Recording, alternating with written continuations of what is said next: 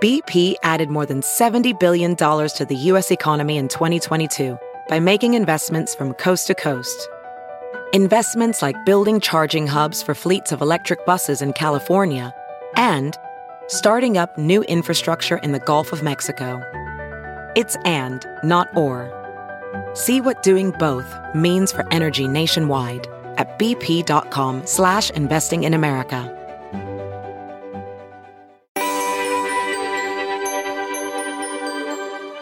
Have you ever heard someone say that they know a storm is coming because their joints start to ache and they have a migraine?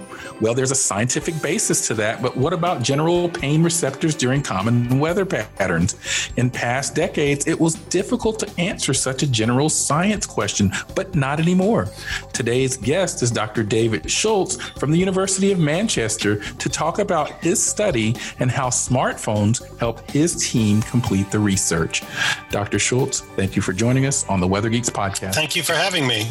Well, first of all, let me just say that Dave Schultz is one of the sort of, in my opinion, giants of the field of meteorology. I've known of him and had a chance to interact with him for many years now and followed his work. And people who know meteorology know his name. So it's an honor to have you on the Weather Geeks podcast. Let me just give a little of your background just so that people will know what I'm talking about. He's a professor of synoptic meteorology at the Center for Atmospheric Science in the Department of Earth and Environmental Sciences and the Center for Crisis Studies and Mitigation at the University in Manchester in England. And he's been there since 2009, has won multiple teaching awards at the institution. He's a chief editor of the Monthly Weather Review, which is one of the most significant and important journals in the field of meteorology. He's also the author, and I hope to talk to you more about this, of a really nice book called Eloquent Science, a practical guide to becoming a better writer, speaker, and atmospheric scientist. There are more things that I'm going to sprinkle in throughout the podcast about Dave. But before I do that, Dave, the question that I ask everyone on the podcast right out of the gate, how'd you get interested in meteorology? Well, I think as a child, I was always interested in science and the outdoors. I enjoyed hiking around in the woods, walking around in the streams, turning over rocks to see what lives underneath it. And so it was, I think, natural that I would take some kind of earth science or natural science as my career. If you talk to my mom, she says that that she recognized that I would be a meteorologist at an early age, building weather instruments with my dad, and I grew up south of Pittsburgh, so we listened to Bob Kudzma on KDKA, and my mother ran into him in the grocery store, and so he sent me a letter and invited me down to the studio, which we never took him up on that offer, but it was very nice. And so I ended up going to MIT for undergraduate, and at the time I thought I'm going to be a meteorologist, but at the time MIT didn't have a lot of depth in terms of their undergraduate program. So I kind of dabbled around for a couple of years, took the required courses for a generic degree within your science department. And then I made a decision, okay, well, maybe I should not just dabble, but take a pretty consistent curriculum. And so I did a lot of geology courses and graduated with that. Although by the third and fourth years, I started taking more environmental science courses, hydrology, Kerry Emanuel's Introduction to Atmospheric Science, and those kinds of courses. And so when I started applying to graduate schools, that background, I think, has helped. And certainly it's been quite useful now in my career because I am in an earth and environmental science department. And the fact that I know what a difference between a basalt and a granite is, I think sometimes,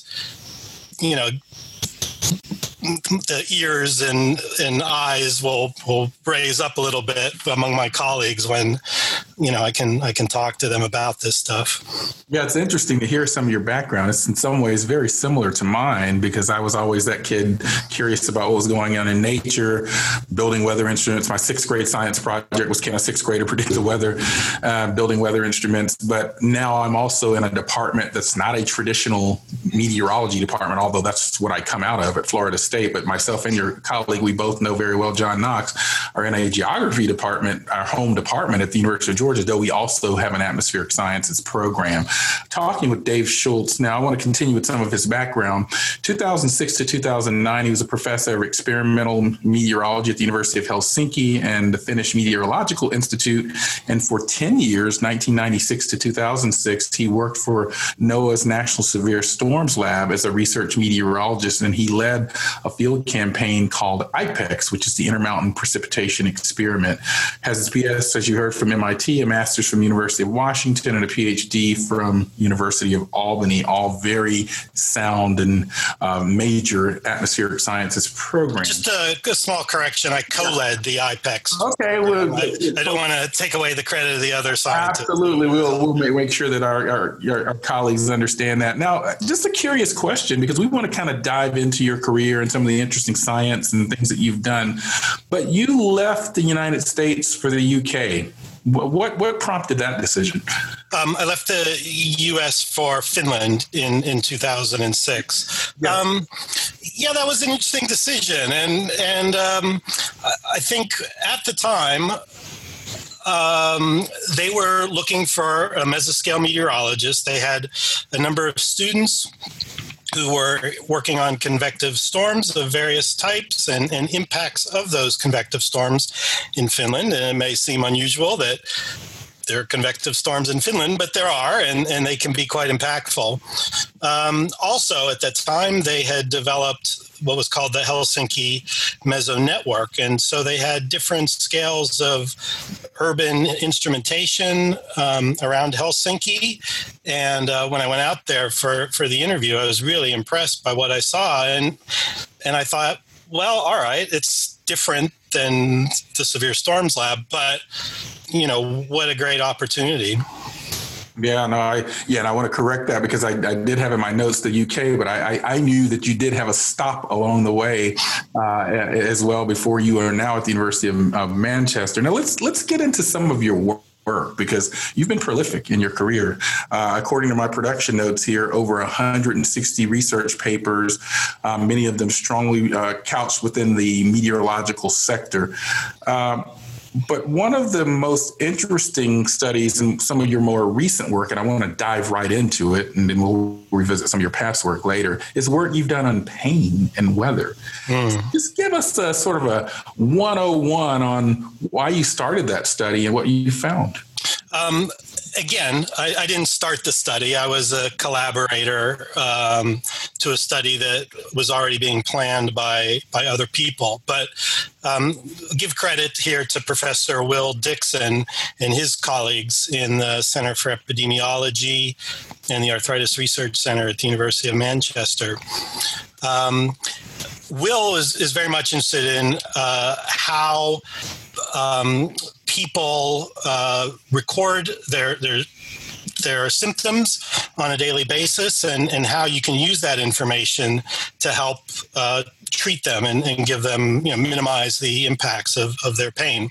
And this is for people with chronic pain. Will's a rheumatologist, so arthritis is one of the things that he's most interested in. So Will had seen people using smartphone apps to record their symptoms and on a regular basis, because if you go to the doctor once every 6 months for your condition, what's the first question they're going to ask you? How have you been over the last 6 months? Well, how do you characterize that when your pain fluctuates on a daily or perhaps even hourly basis? So the individual recording of the pain on a high frequency that then you can either look at yourself if you're a patient or share with your doctor to help kind of figure out what's going on, how often are your pain flares occurring, what might be triggering them.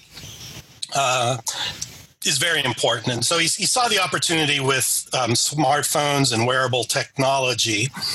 At the same time, the question is, okay, how do we get people to engage with such a project? And again, as a part-time clinical rheumatologist, Will had people come to his office and explain, that they felt that there was a link between their weather and the pain that they were experiencing.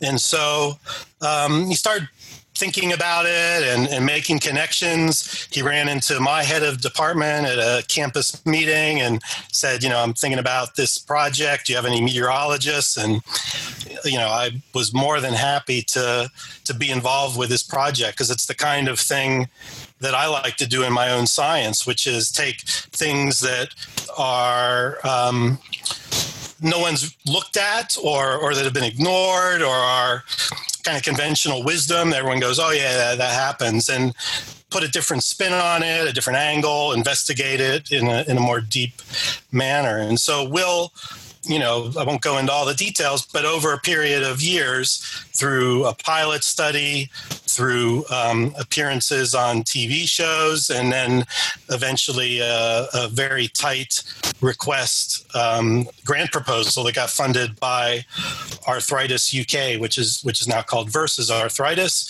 the leading arthritis charity in the UK. We were able to pull this off.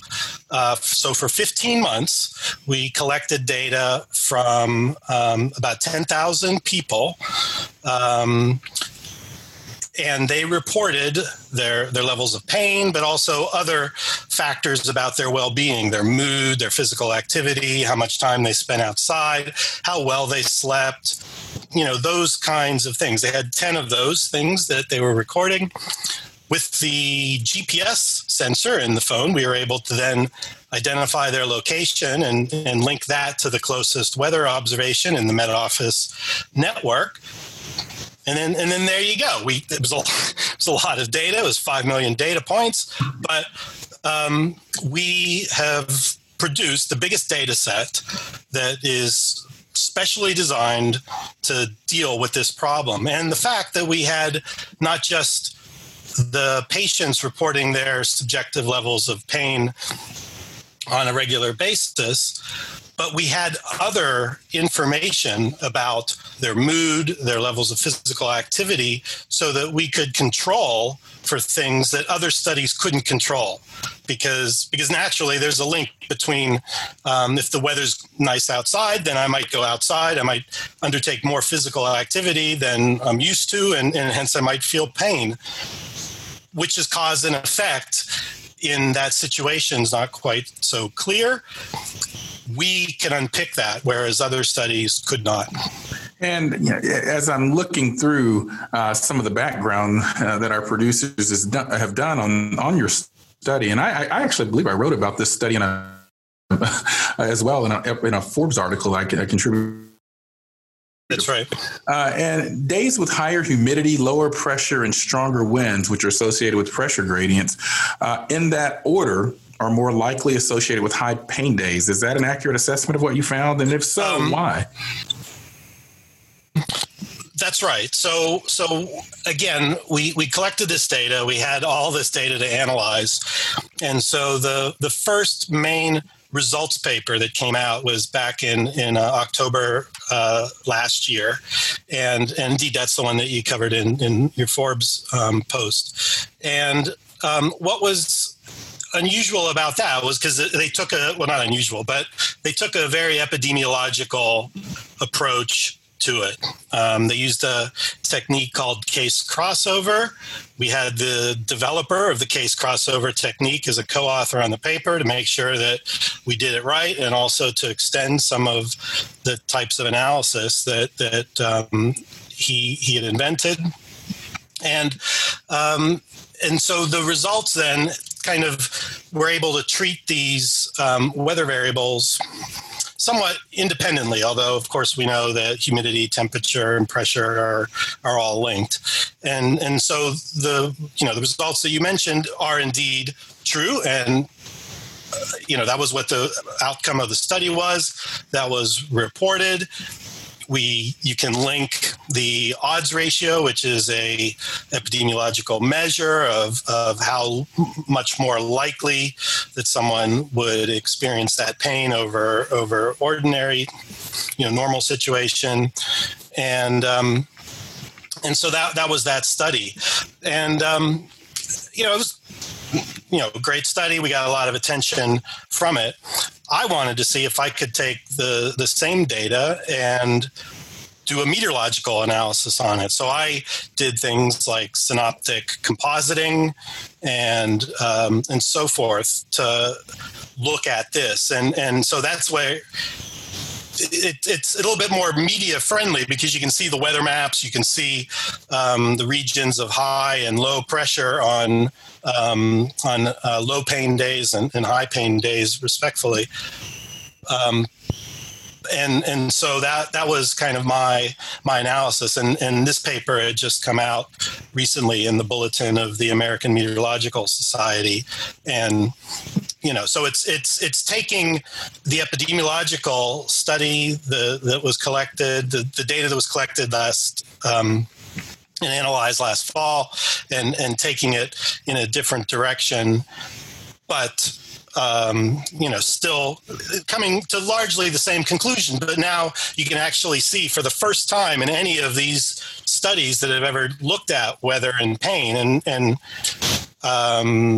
we'd done a literature review on this, again, that just got published recently, and of the 43 studies that met our criteria for falling in this literature review, none of them had weather maps of this kind of analysis. And it wasn't even clear that any of them even had a meteorologist as a co-author on these studies.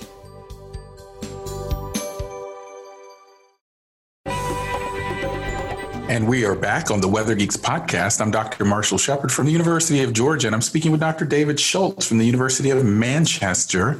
And I believe we're going to call this podcast Cloudy with a Chance of Pain, because I know that's what they've been referring to it as well. And we're talking about the ways that, anecdotally, I think, we've grown up around, our elders and people that say that their body can feel weather. And, anecdotally, I always say in my classes that there are certainly some things in our bodies that have some sensitivity to things like pressure, our ears, the evacuated chamber in our ears, joints, and so forth. But this study is a rigorous assessment of weather. And I was really interested in your paper as a meteorologist, the sort of compositing and the work that you've done, synoptic climatologies or compositing that you've done, because actually, ironically, as we're taping your episode of Weather Geeks today, after we complete this episode, we're taping an episode with my colleague at the University of Georgia, Dr. Andy Grunstein, who has done work on thunderstorm asthma. And so we've been doing, and I'm actually involved with that as a study, been doing some compositing of the synoptic conditions associated with those thunderstorm asthma sort of outbreaks in Australia. So very fascinating to see these applications for meteorologists. You mentioned this, but I want to stay there because this is Weather Geeks. Because when I read those, I mentioned high humidity, low pressure, and stronger winds. There's no specific mention of temperature, although, as you noted, temperature is certainly in the mix there.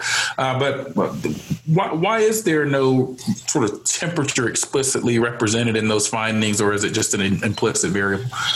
Right. Again, it comes down to the different ways in which the studies, the two studies, the Dixon et al. Epidemiological study and then the Schultz et al. Study, the weather study, were done. So in order to do the case crossover analysis, participants had to meet certain criteria. They had to have a certain number of consecutive day reports, and they had to have a certain number of those reports within each calendar month, because we were doing comparisons between days they felt pain versus days they didn't feel pain. And in order to kind of eliminate climatological issues, we kept it within the same calendar month. So that whittled down our data set of about 10,000 people down to just under 3,000. With my study, I didn't need to make those rigorous assumptions. I could use the larger data set. So one of the issues might be the fact that we just use different populations of the data set. And the other, of course, is that the epidemiological methods just simply didn't turn out that temperature was as important as it was in my study. Going back to something I already said in the previous segment, of course, temperature, humidity, temperature, humidity, pressure are all linked anyway in the atmosphere. And that's the beauty of the synoptic compositing, was I didn't need to assume that these were independent or deal with any autocorrelation between these, or just correlation between these variables. And that's, again, a failure, I think, of some of the other analyses that have been published in the literature where they assumed independence to do their analyses, sometimes just as simple as linear regression. And so we're a little skeptical of some of those approaches. But to get back to the point, that's obviously the next step. And we're doing an analysis now, other members of our group, that hope to answer which of these variables is the one that is most effective at being related to people's pain. Is it the pressure? Is it the temperature? Is it the humidity? Is it a combination of these? Right now, we've just kind of treated them, as kind of, they're either as a whole part of the weather system, or, they're more or less, we're treating them independently of each other. But I think this next analysis will be really key. And if that's successful, I think that's the holy grail of what we're after, right? Because if it's the temperature that affects people, well, then that tells us something about how people can ease their pain. Even for people who maybe aren't sensitive to weather and pain, again, there may be mitigation effects that people can employ to do that. And of course, people always say, well, go to Spain, go to Florida, go to Arizona or whatever if you want, to ease your arthritic pain. And, so there's something about being in kind of the warmer climates that has something to do with this. Well, and that's actually why I asked that question, because you often hear anecdotally people say move to warmer climates. It'll sort of help with your arthritis or this chronic pain. And so it'll be interesting to sort of see how that sort of evolves in your sort of follow-on. That's one thing we can address in our study, because we just focused on the UK. We would obviously want to do this in Barcelona or something like that. So then we could do a comparison between what are people who live in Barcelona feeling, because obviously they may or may not be sensitive to weather effects as well. Yeah, I was thinking sort of putting on, even though I'm a meteorologist by degree, I've been in a geography department 15 years now. So I was thinking, putting on my geographic hat and thinking about sort of the interesting sort of finding emerge as you sort of distribute this study into other geographic regions or at different scales. That'd be interesting. And one of the interesting, we're talking with Professor Dr. David Schultz here about pain and its relationship with weather on two very important studies that have been recently published by him and colleagues. Really interested in your use of the cell phone data, because I think we're seeing it increasingly in meteorology, crowdsourcing and use of cell phone data, even from your old stomping grounds at NSSL. They're doing the MPing analysis now, where people are reporting with their cell phones what type of precipitation they're experiencing. Do you see, just from your lens as sort of a scientist and a thought leader in our community, do you see further uses of cell phone data and just in research in our field? Do you see that really advancing in other ways? Beyond just the health applications. You see this sort of little handheld device that we know where it's geolocated or co-located at any given moment. But do you see have you thought about any, from just your lens, since you've been in this study, any other ways that we can apply that data?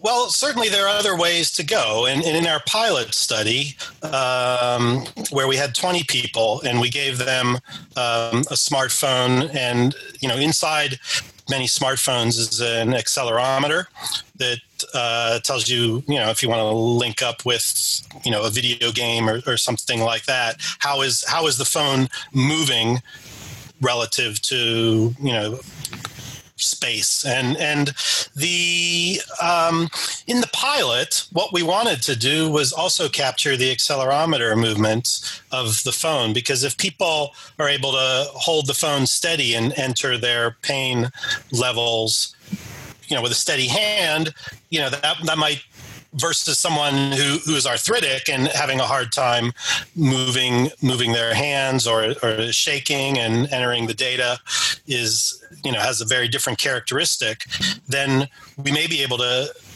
achieve a quantitative measure of how the patients are feeling. It's not the same as the subjective measure of pain, but it would be a quantitative measure that we wouldn't have access to. The problem with that was that the phones, the accelerometers were taking too much power, and so the phone would be dead by the end of the day, which obviously for some semi-active people who aren't sitting around at home or at their desk all day would be a problem. And so that aspect of the pilot study was not conducted for the big rollout when we went UK wide and had over 10,000 people sign up. And we are back on the Weather Geeks podcast. I'm Dr. Marshall Shepard from the University of Georgia, and I'm speaking with Dr. David Schultz, and we're talking about interesting ways that he and his colleagues have been thinking about pain in our bodies. Something you often think about so what factors. That's something I like to use when we talk about research and development, R&D. We as scientists are just curious about things, but increasingly these days you have politicians and people are like, well, so what? Well, this research that we're funding for the National Science Foundation, or in this case, I believe you said it was some type of asthma or arthritis charity. Arthritis charity there in the UK, funding this research. And so I think with this type of research, the so what is clear. So I want to kind of pivot there. What do you think the ultimate outcomes are for the public for research like this? Why would this arthritis organization be interested in funding this, and sort of from an end game perspective? Well, looking at it from our perspective, I think it was really clear why they should do it. It was going to be a great study. A lot of citizen scientists involved. I mean, Will Dixon, the leader of this project, will say time and time again, when he designed the project, he would have been ecstatic with 1,000 people to participate. The fact that 13,000 people downloaded the app and over 10,000 people downloaded the app and also started entering data, I think is exceeded our wildest expectations. And so we need to thank those people in the Cloudy with a Chance of Pain project who did this. And I think some of the statistics that come out of that is that even after 6 months of entering data, 1 out of 7 people were still entering data on a semi-regular basis. Oh, wow. That's incredible. I mean, think about how many apps you've downloaded to your phone, never opened once, engaged with a few times in the first week or two and then stopped. The fact that these people were so heavily engaged, coming back on a daily basis to enter their pain reports so that we could have a huge data set, speaks volumes, to their dedication, their resilience, and of course their desire to find out an answer to this question. We know from not only our study, but other studies that have looked at this, that about 3/4 of the people who suffer with chronic pain believe in some link between their pain and the weather. Unfortunately, that's not necessarily viewed in the same way by even their doctors. Some of these patients go to their doctors, tell them that they think that there's a link between the weather and pain, and the doctors are very dismissive, and it frustrates these patients to no end. And you really can't blame the doctors in this situation. In this literature review that I told you that we did, we looked at 43 studies. 41 of them had analyzed sea level pressure or station pressure as part of their analysis. Of those 41 studies, 20 found no link between pressure and pain. 11 reported that high pressure or increasing pressure over time was associated with higher pain. And 7 reported that low pressure or decreasing pressure was associated with higher pain. So there's a huge amount of uncertainty if you just look at the literature at face value. But of course, you can't look at every single study as equal. Our study had much larger data set. We did the analysis in several different ways. We've only published 2 of them so far, but we know that all our results, no matter whatever method we use, tells us the same thing. And I think more importantly, we know that this result is different than the others, again, because of the approaches that we've taken that are better than these other studies. So, of course, like you said, this agrees anecdotally with what people say. Most people do report that lower pressure, rain, cold, wet conditions are those that tend to trigger pain events in them. And so when we tell people this, we kind of get one of 2 responses. The first response is, great, now I can tell my doctor, there's a scientific study out there that has looked at this seriously and has, a much more definitive answer than we've seen in the literature previously. And so this gives these people, cheers to no end. But then there's also the minority of people who may not have suffered from chronic pain or go, well, that was another wasted study. We knew this all along. Grandma knew it all along. Whatever it is, they're really skeptical. They think that it was a waste of money. But again, there was that inconsistency. There was no consensus in the literature until, again, because of the variety of different methods, sloppiness in the analysis, different analysis approaches, small data sets. Often these studies were done with 20 people or 30 people.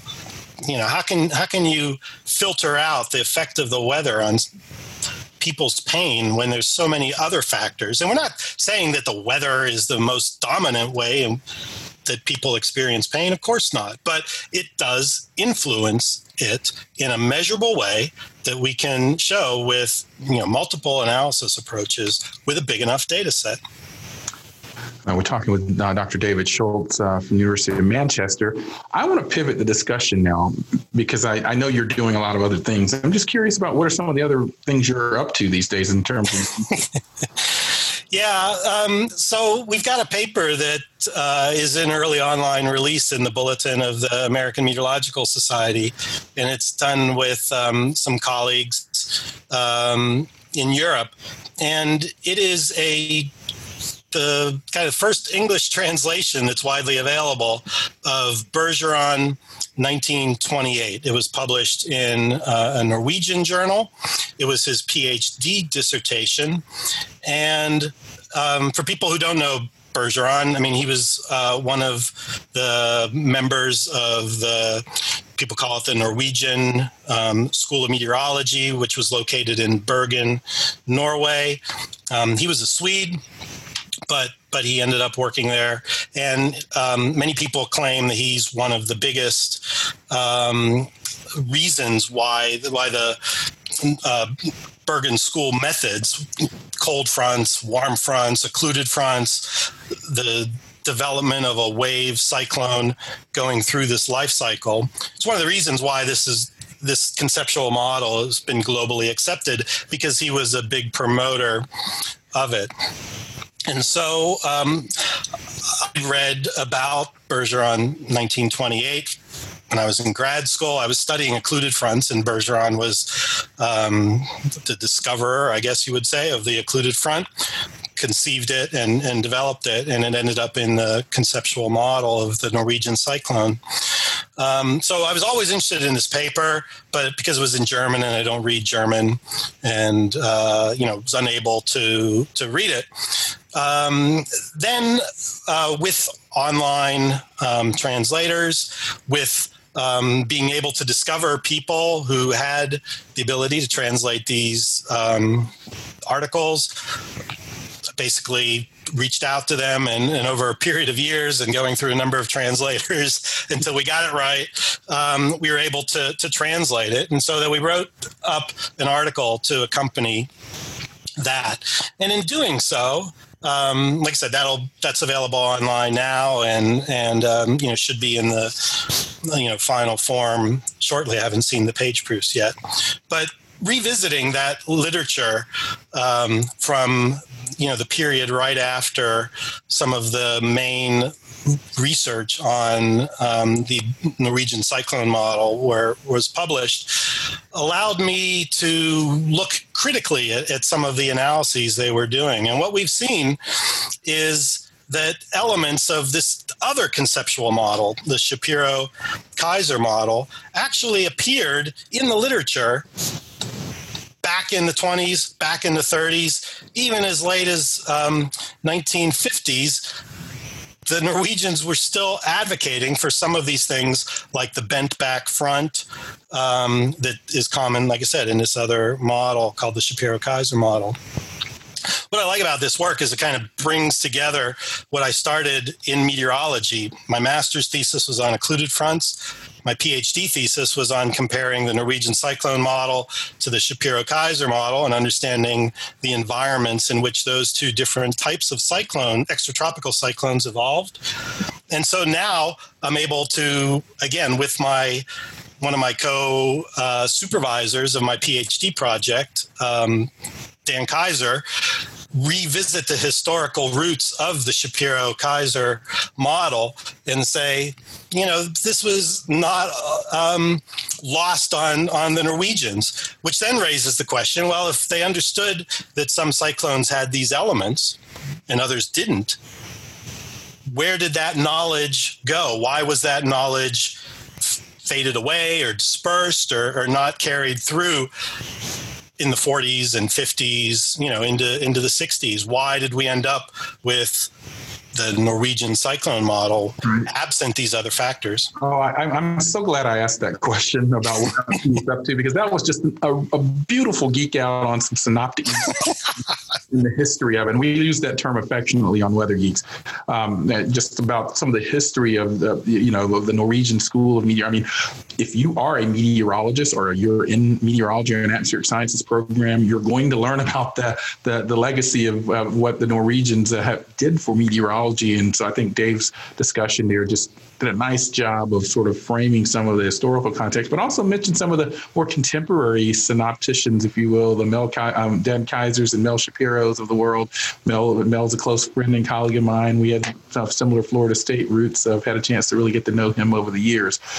Last thing before I let you go, why'd you write the book Eloquent Science? Interesting question. When I was in Oklahoma, I was involved with the Research Experience for Undergraduates program that Daphne Ledoux runs, the REU program. REU. Shout out to Daphne Ledoux and Jim Ledoux. got a student of ours in our program in that REU right now. It's a wonderful program, and it was the highlight of the year for me, being, showing these undergraduates the fun in research and teaching them, the research, has a lot of bumps along the way, and it'll be frustrating, and it's a slow burn, but near the end of their summer program, they're really burning it on, and it's all coming together for them. Anyway, I was doing workshops on writing and presenting for those students because as part of their experience, they would have to write and they'd have to give presentations. One year, they scheduled the AMS Weather Analysis and Forecasting Conference at the same time as the final week of presentations for the REU students. So I wasn't able, I'd already signed up for the WAF conference, and so I wasn't there for the final presentations, which were always exceptional. They were wonderful presentations by the students. And I was sitting at this conference, being bored out of my mind by the horrible presentations that some of the people were delivering. And I thought, this message, these presentations that I give to these undergraduates needed to reach a wider audience. And my notes, my slides were just kludged together over the years. There was no kind of organized presentation for it. And so that was when, I guess it was 2005, that's when I decided this needs to be a book, needs to have a wider audience.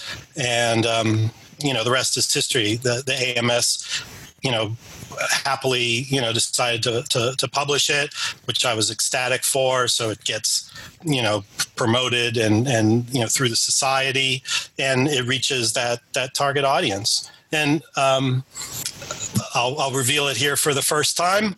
I've just signed a contract, still waiting for the other half of the party to sign up, but it will now be translated into Chinese. Well, it's already been translated into Chinese, and the Chinese Meteorological Press will be publishing a Chinese version of Eloquent Science. All right. Well, we love some breaking news on Weather Geeks. Thank you for allowing us to break that news for you. Where can people find you on social media or on the web, Dave? At Eloquent Science, and then eloquentscience.com. Yeah. All one word. Yeah, this is as I knew it would. This has been awesome because we're talking to someone that from afar I've admired and followed. So I'm really honored to have you on the show. Before we go, though, I have to do the Geek of the Week. We like to highlight a scientist superstar, a great geologist, or a weather weenie at the end of every podcast. This episode's Geek of the Week is Alexa Adderley. She is a meteorological technician from the sunny Bahamas. She is constantly writing articles explaining her favorite weather phenomena, including thunderstorms and hurricanes. She is also a self-proclaimed weather bae, and that's at #WeatherBae, BAE. If you or someone you know would be a deserving candidate for the Geek of the Week, be sure to follow our social media pages. Dave, thank you so much for joining us on the podcast. My pleasure. Thank you. I'm very flattered to be invited. And I am Dr. Marshall Shepard from the University of Georgia, and this has been Weather Geeks. We'll talk to you next time.